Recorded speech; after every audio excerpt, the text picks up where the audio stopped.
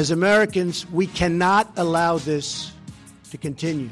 Fighting the opioid crisis. What will the president's declaration of a public health emergency mean here in Indiana? We talk with Senator Joe Donnelly and Congressman Todd Rokita. Plus, we sit down with two of the candidates looking to replace Rokita in the House.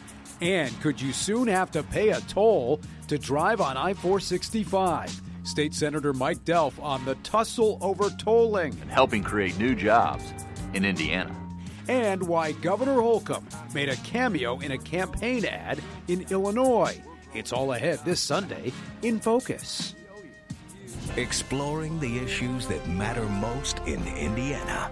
This is In Focus with Dan Spieler. Congress and the president tackling the opioid epidemic. This past week, President Trump officially declaring a national public health emergency. But what will that mean here in the Hoosier State? And how does this all fit into the budget battle and the health care debate? And then there's the latest news on the Russia probe, with the first charges set to be filed in the Mueller investigation. Matt Smith has the latest this morning. Hey, Dan, good morning. Those first charges in the case expected to be made public now tomorrow. According to numerous reports, a grand jury approved those charges Friday, but the judge has ordered them sealed. The investigation focuses on possible collusion between the Trump campaign and Russia. Still waiting on exact details on who may be involved. All this now has the potential to overshadow the president's trip to Asia in the coming days. Meantime, this past week, the focus was on the fight against opioids nationwide and the president's declaration of a public health emergency. New this morning, reaction from right here in the Hoosier State. Beyond the shocking death toll, the terrible measure of the opioid crisis includes the families ripped apart. Ben Gonzalez knows the struggles firsthand. On any given day, we have to turn away plenty of people. A recovering heroin addict, Ben now works as a mental health clinician at Community North Hospital. And he also knows the massive resources needed to stop a growing crisis plaguing the state. At this point, with the level of resources that we have within this city, which compared to most, we do a really good job here. Within the city, there is definitely a significant issue. If you talk to anybody that works in an ER, they'll tell you that firsthand. At the White House, declaring a national emergency. We have seen a big spike in the number of people who have overdosed and died from drugs, including opioids. Claire Fidian Green is president and CEO of the Richard M. Fairbanks Foundation and told us today Indiana's epidemic continues to worsen, noting a recent survey revealing 80% of Indiana employers are reporting misuse of prescription opioids among their employees. Everyone understands the enormity of the problem, but it is a very complex problem. And so it really does take everyone working together. As Americans, we cannot allow this to continue. And I'm really pleased that he's using his bully pulpit to focus the nation on what is affecting all of our lives. You know, the opioid addict just doesn't affect him or herself. It affects all families. Right now, we have 175 Americans dying a day from the opioid epidemic. This morning, we're also getting new reaction from Indiana Democrats. This past week, Dan, you caught up with Indiana Senator Joe Donnelly. What do you hope this means? Will this really make a difference here in Indiana and elsewhere? Well, what I hope it means is that we'll focus even more on this issue, that there'll be more resources brought to the issue. Last year, I was able to obtain almost $11 million for our state that could be used for addiction treatment centers and similar type programs. I was able to, with my Republican senator friend Kelly Ayotte, be able to change prescribing practices in the country as well. And so what I'm hoping the president does is can help pick up the ball on these, bring more attention to the process, bring more funding to the process so we can have more treatment centers, more ability to deal with this, while we also do things like change prescribing practices around our country. We've also heard a lot about the fight against opioids in the context of the healthcare debate and what happens next on healthcare. You have added your name to the list of senators supporting the Alexander Murray proposal. Is there enough middle ground here in the Senate and in Congress in general to find that kind of a middle ground on healthcare? If this bill came up for a vote today, I think it would get close to 70 votes in the United States Senate. There's a huge, overwhelming majority ready to go to try to make sure that the bill that I'm co-sponsoring, which helps to put in place those cost-sharing payments, which will reduce premiums for every Hoosier in the exchanges, which will make sure that states have more chance and more opportunity to experiment, to come up with new ideas to try to help with the cost of health care. That will pass, and it will pass quickly if it's put on the floor for a vote. And of course, that's the big question. If it's put on the floor for a vote, what will leadership decide to do?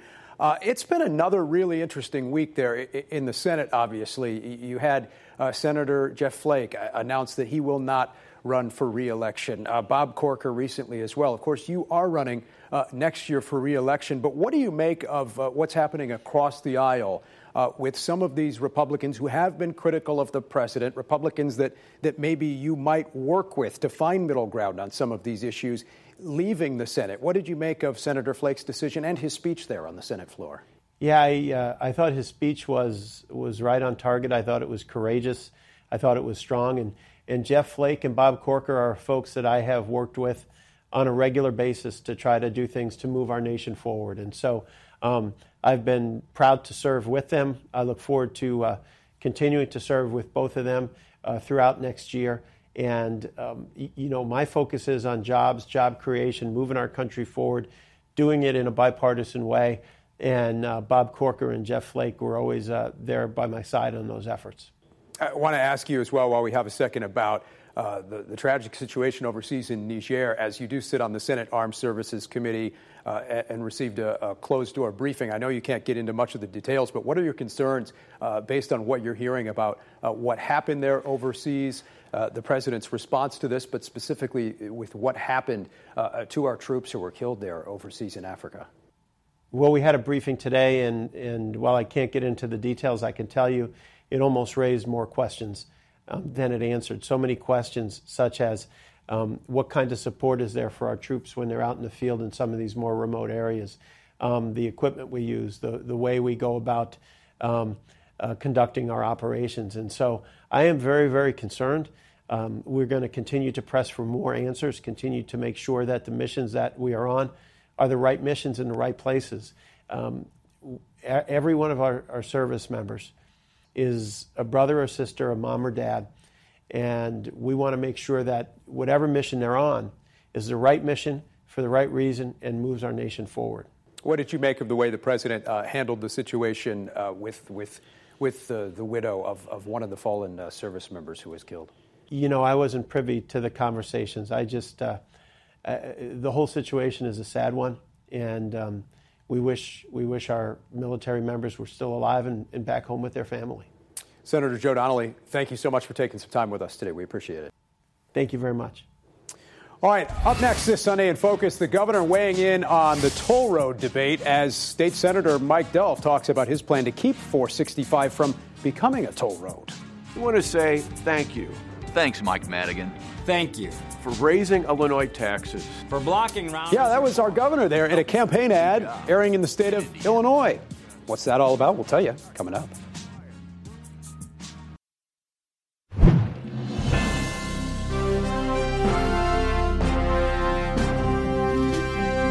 All right, we're back now with our panel today. Tony Samuel was vice chair of the Indiana Trump campaign last year. We've got two former Marion County chairmen with us today, Republican Mike Murphy, Democrat Joel Miller, and Indy Star columnist and opinions editor Tim Swearens. Lots going on this past week. There was the opioid declaration, the news about the dossier, a budget bill, and this potentially ongoing split between establishment Republicans like Corker, Flake, and McCain and the president. What stood out to you guys the most this week? Tony, I'll start with you. Well, I see it as kind of a change in course here. For months, we've been talking about the Russian collusion, the fake news stories about the president and Russia, and now I think we're seeing a turn to what's actually been going on. That it was the Democrats that funded this for this dossier with Fusion GPS, and the tables are turning, and it looks like there's going to be a lot of folks on that side that are going to be in trouble. Still perhaps a mystery Republican that had funded that early on in that process as well. Mike, what are you looking at? I'd have to focus on the Flake speech. The problem is anytime somebody disagrees with President Trump, all of a sudden you're labeled a liberal because you happen to disagree.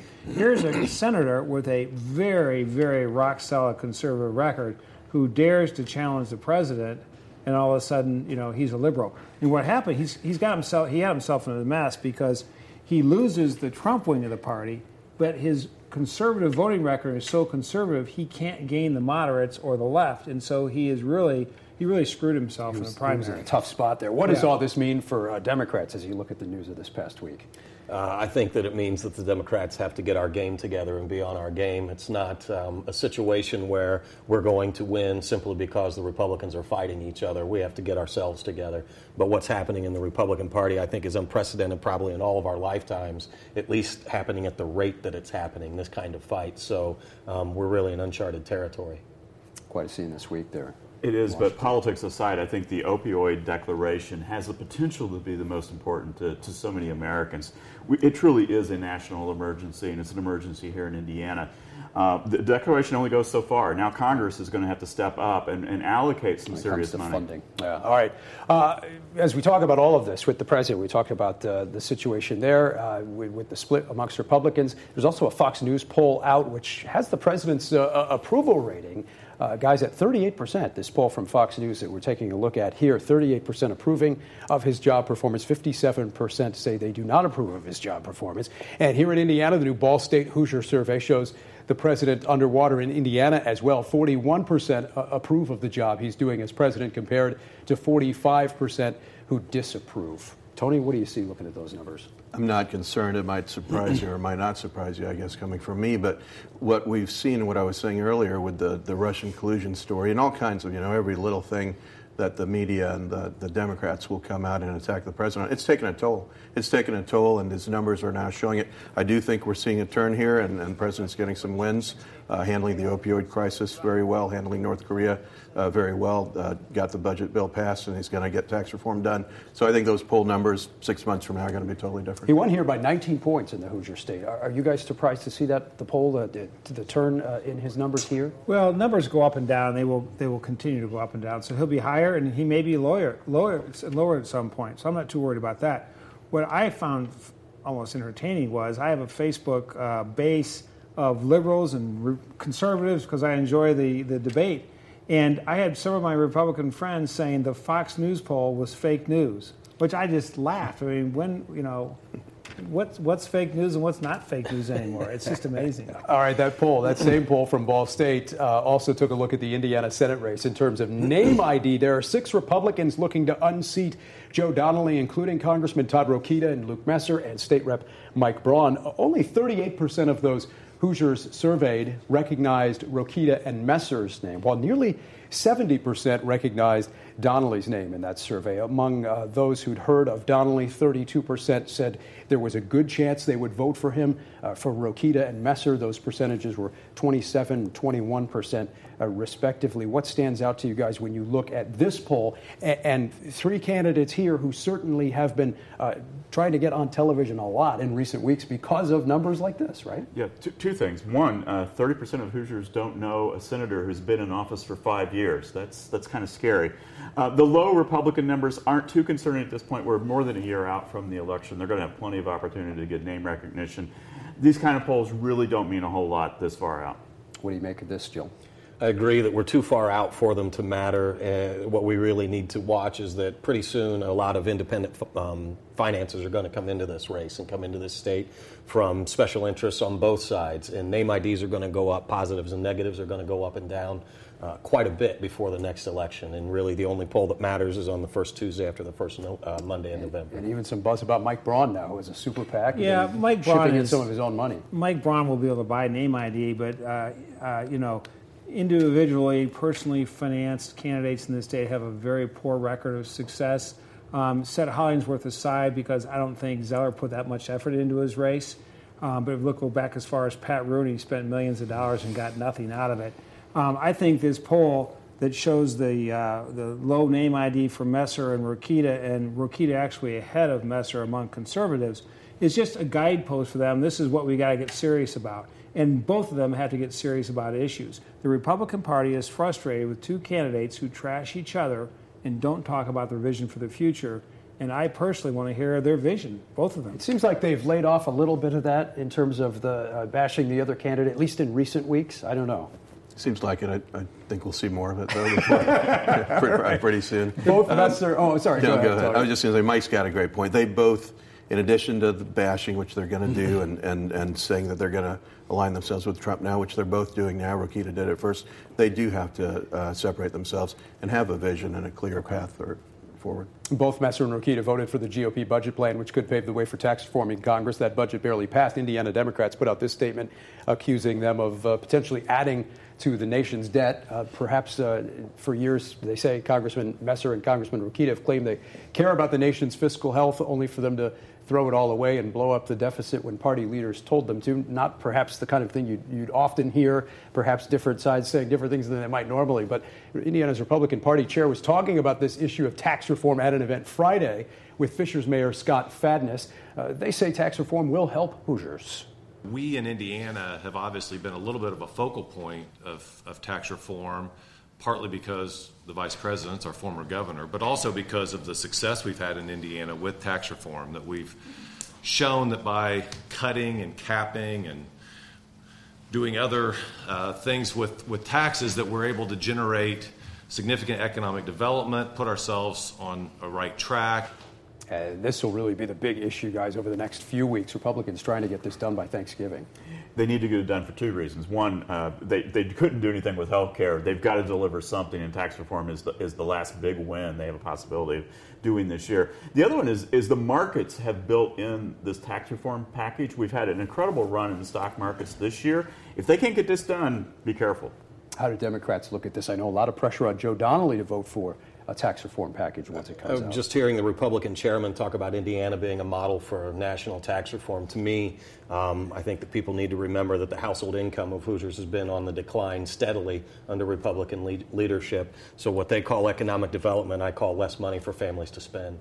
All right, meantime, we also want to show you a campaign ad that caught our eye in the state of Illinois, featuring the governor of Indiana.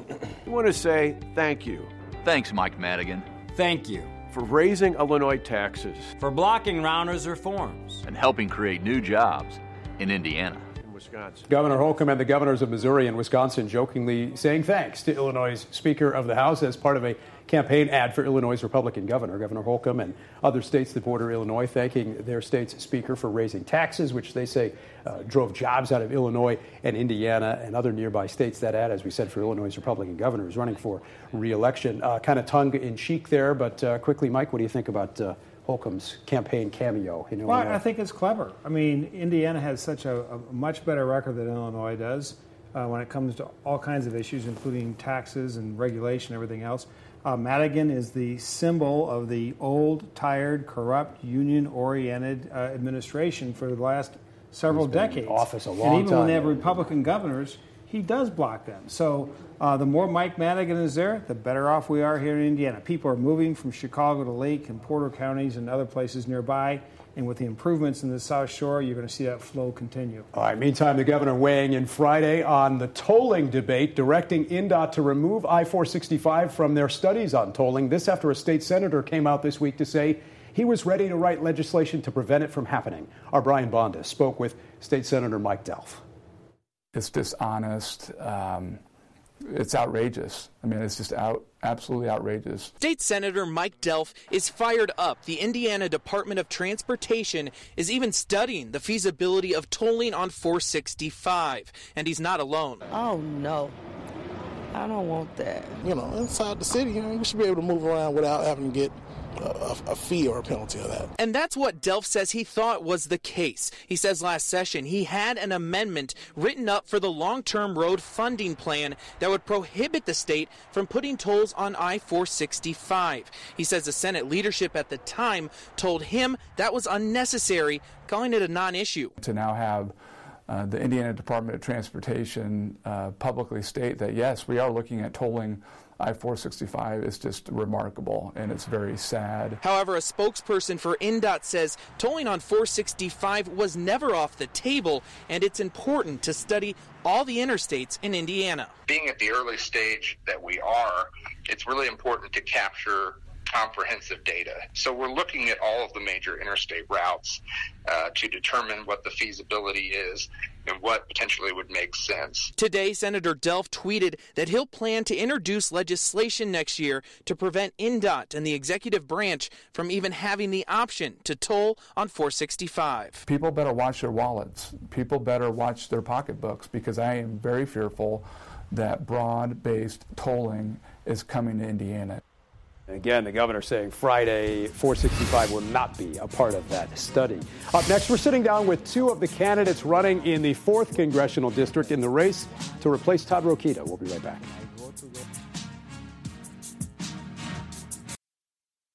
Welcome back. This week, I sat down with two of the candidates for Congress in the state's 4th Congressional District, former State Rep Steve Braun and former Pence aide Diego Morales. Let me tell you, since I arrived in this great state from my native Guatemala, I arrived always with that idea to contribute, to give back, to love America, and to prosper Indiana. I have a lot of experience in the private sector, and I think that business experience is a great foundation. It was really significant in informing what I did in the legislature. Had a great run there. It was only one term, but got involved in a lot of important legislation like the Regional Cities Bill, creating the career councils, both important bills that were part of what Governor Pence called his legacy bills. We have more of those interviews on our website and on next week's edition of InFocus. We're back with this week's winners and losers right after this.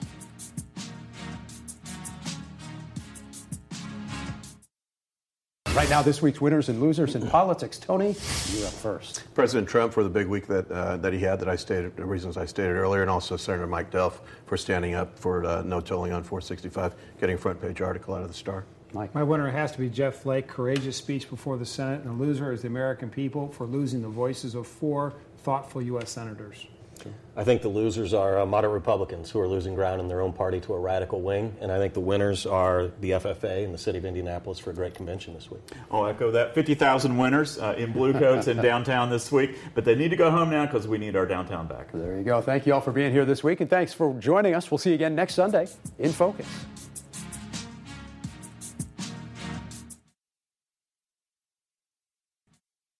Okay, so we're hanging out in between segments here with our panelists this week. Tony Samuel, Mike Murphy, Joel Miller, Tim Swearin's all with us. So none of you were here last week when we launched the podcast, but now we're just kind of hanging out in between segments, talking about some of the things happening in politics this week. There was a lot going on this past week, as there always has been, but it seems like we're talking about a lot of retirements. A lot of people looking at 2018 and saying, maybe not, maybe I'm out. Jeff Flake, Bob Corker, obviously, hearing that Orrin Hatch may retire as well. He's in his 80s, maybe a different story than Flake and Corker.